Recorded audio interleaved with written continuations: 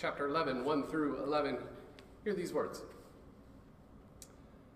As they approached Jerusalem and came to Bethphage and Bethany at the Mount of Olives, Jesus sent two of his disciples, saying to them, "Go to the village ahead of you, and just as you enter it, you will find a colt tied there, which no one has ever ridden. Untie it and bring it here. If anyone asks you, 'Why are you doing this?' tell him, 'The Lord needs it, and will send it back here shortly.'" They went and found a colt outside in the street, tied at a doorway. As they untied it, some people standing there asked, "What are you doing untying that colt?" They answered as Jesus told them to, and the people let them go. When they brought the colt to Jesus and threw their cloaks over it, he sat on it. Many people spread their cloaks on the road, while others spread branches they had cut in the fields. Those who went ahead and those who followed shouted, "Hosanna! Blessed is the one who comes in the name of the Lord. Blessed is the coming kingdom of our father David. Hosanna in the highest." Jesus entered Jerusalem and went to the temple. He looked around at everything, but since it was already late, he went out to Bethany with the 12. We'll go that far. So, as hard as it is to believe, it's Palm Sunday. It is Palm Sunday, and I have to be honest with you, I love Palm Sunday. When I was a kid, I always looked forward to Palm Sunday because I knew that when I walked into church, one of the very first things that would happen was somebody would hand me a palm branch that I would get to wave in church on purpose.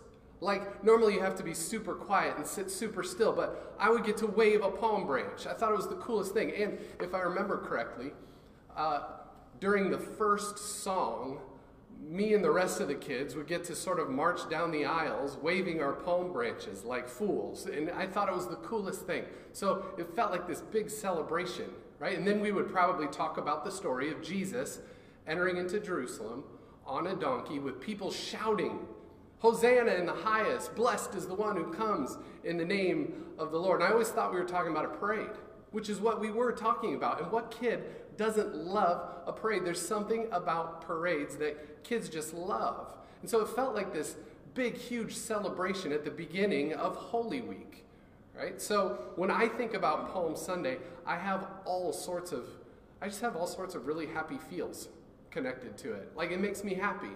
But did you know that Palm Sunday also has another name?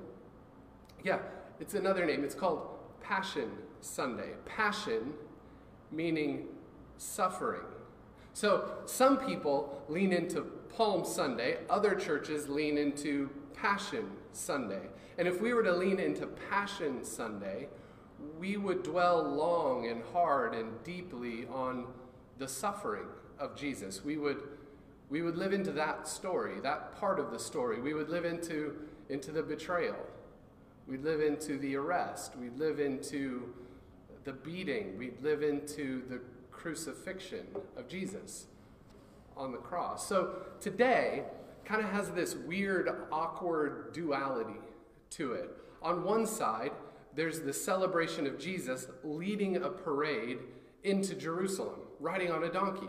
Like, it's sort of a party almost. On the other side, there's this dark, somber sadness of the suffering of Jesus. So for me, that weirdness, that awkwardness, it sort of feels appropriate for today in the situation we're in, doesn't it? Because there's a part of us that wants to celebrate. Like, this is the beginning of the biggest week in the lives of people who follow Jesus. It's the beginning of Holy Week. It's awesome. So there's like this feeling of anticipation. It's a little bit celebratory, but then there's this other part of us that wants no part of a celebration because this whole virus thing is like a big dark cloud sort of hanging over us. We're filled with anxiety. We're uncertain. We're a little bit afraid, and we're all thinking about life and death and our own mortality. And so here's what we're going to do. Instead of an either or, Palm Sunday or Passion Sunday, we're going to do both and. Like, we're gonna live into the gray a little bit. We're gonna be comfortable with ambiguity and tension between celebration and tragic loss, right? So we're gonna celebrate the parade, but we're gonna do it with an eye on the passion, on the suffering, right? So this morning, as always, we're just gonna let the story sort of be our guide. We're gonna walk through it together.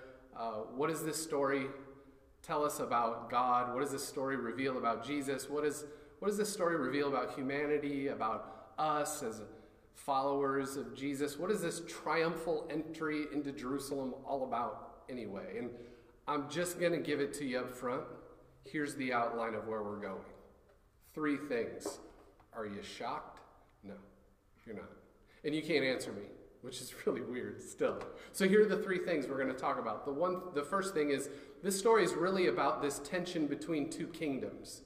2 kingdoms sort of clashing and butting heads. This story is also about living a life of faith, and it's a story about living a life of love.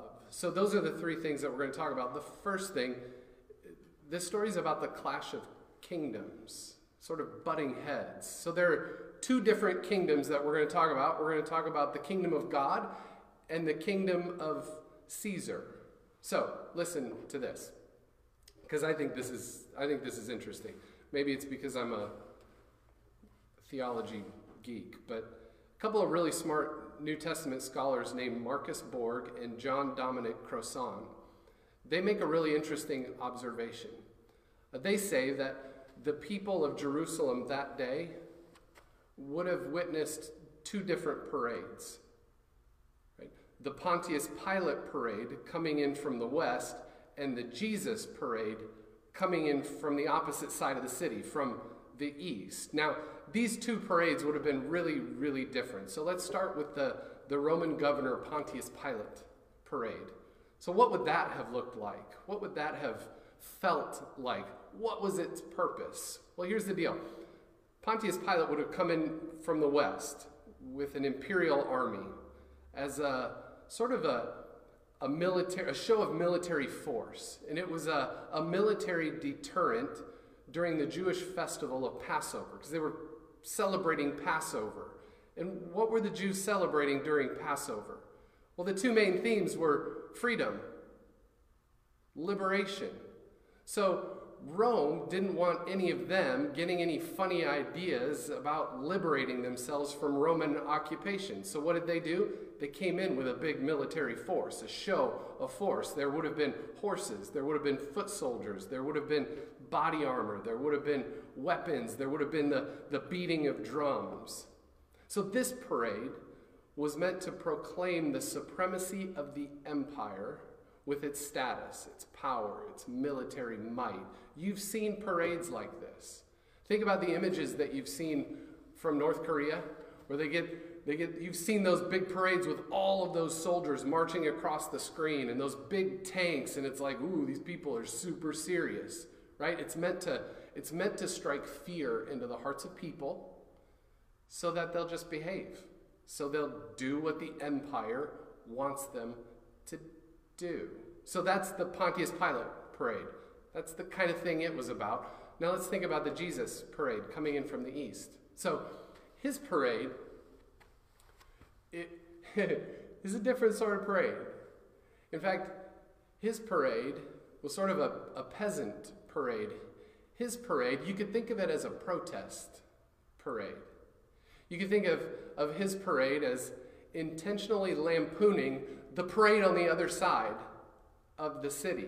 Because in this parade, there's no soldiers, there's no weapons, there was no armor, there's no big show of force, right? Instead of a bunch of majestic, imposing horses, there was one donkey. So when Jesus chose to enter into Jerusalem, what he was doing, he was play acting. He was play acting some words from a prophet named Zechariah, which says this: "Lo, your king comes to you." Your king comes to you? Now, Rome's in charge here. Like, the Jews don't have a king on the throne right now. Rome's in charge. And so he's play acting these words that say, "Lo, your king comes to you, humble and lowly, riding on a colt, the foal of a donkey." So his followers don't come holding weapons of war. They come throwing down, laying down their cloaks on the ground. They come in peace. This was a parade that was sort of commanding peace. So Jesus comes with humility, a sense of lowliness, like a peasant, a servant. Jesus had become known for his teaching, his healing, his forgiving, his loving, his acceptance, not status and power and wealth and military might. So what we have here on this first Palm Sunday is this butting of heads, this clashing of two different kingdoms, a visible representation of two very different ways of being in the world. And we know about this clash. Like, we know about it because, in a sense, this tension between two different kingdoms sort of plays itself out over and over and over and over again every single day of our lives. And we feel it.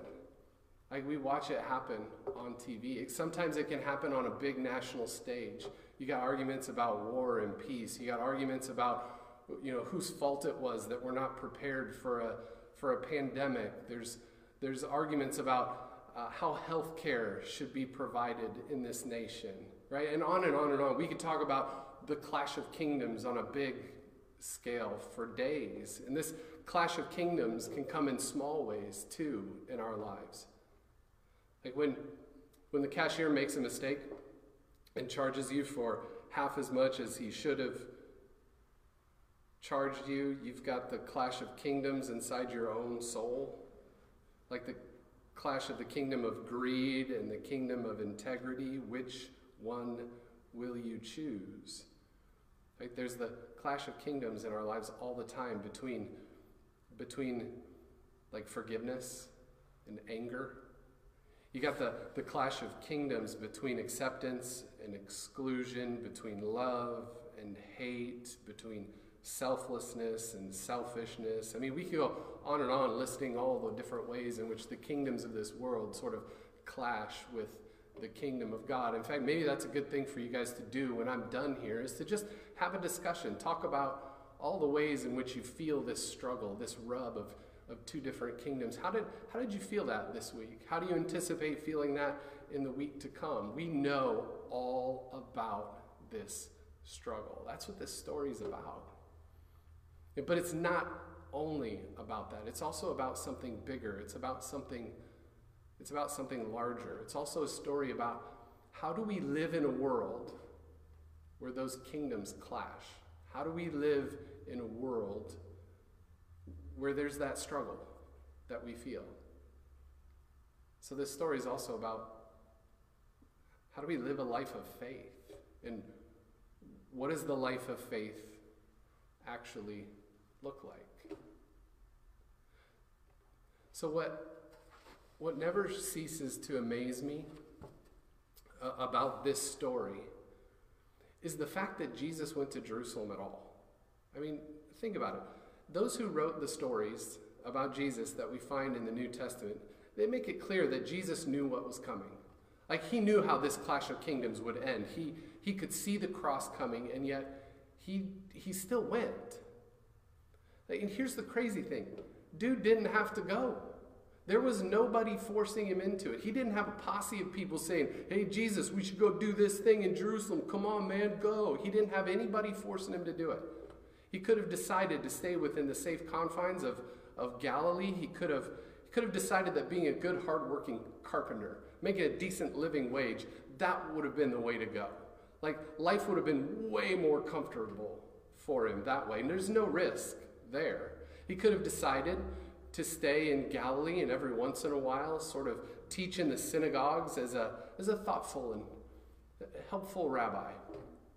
He could have stayed there and become everyone's happy little Jewish spiritual guru. But he didn't. He decided to risk it all. He decided to put his is faith in God and God's kingdom. That's what a life of faith is. It's risking it all and trusting that God will somehow, some way, make something good out of it. So what does that look like in real life? Well, as usual, you're going to have to decide what that looks like for you in your life. But did you hear about what some doctors and nurses are doing? Like, this is blowing my mind as they help with the pandemic at its epicenter in New York. So after the governor of New York, Andrew Cuomo, put out a plea for doctors to come and help, hundreds of doctors and nurses have flown there, are now flying there into the state from all over the place. Like you can go on Google and do a search for it. Just do doctors, nurses, Southwest Airline, New York. Put those in there, and you'll come up with this picture of doctors and nurses lining the inside of an airplane, and they're all doing this. They're on their way to New York. And these people are literally putting their life on the line because hospitals in New York are overrun with patients with the virus. They're going there knowing that there's not enough personal protective gear for all of them. They're going there knowing that 50 doctors in Italy died while doing their jobs, helping people, helping to heal. Friends, you don't run into the teeth of this pandemic unless you've got faith in something bigger than yourself. Like you don't do that. You don't run into the teeth of this unless you have faith that's large. Like you're playing with fire. You're risking it all, standing up for what Jesus called this reality of the kingdom of God. That's what this story's about. Living a life of faith means risking it all for what is good and right and holy. Sometimes it's big ways like that, and sometimes it's small, everyday little decisions that we make. A life of faith isn't about safety. It's not about security. It's not about comfortable. It's dangerous. It might lead you to lose some of those things. And I have to say this, like doctors and nurses, these people are specialized, gifted people. This is their time to shine. For the rest of us, living a life of faith is just the opposite of what they're doing. It's staying home and staying safe. The selfish thing to do would be for us to act as if nothing is new or nothing is different and just live our lives as normal, and we could get infected and infect other people. So the life of faith thing for us to do is to trust, is to stay home, is to live to live in the uncomfortableness that brings to our lives. Right? So Jesus, he goes into Jerusalem, and he's bringing this kingdom of peace. He's bringing this kingdom of love, this kingdom of selflessness, and the world couldn't stand it, couldn't take it. The world couldn't let go of its power long enough to actually see the truth.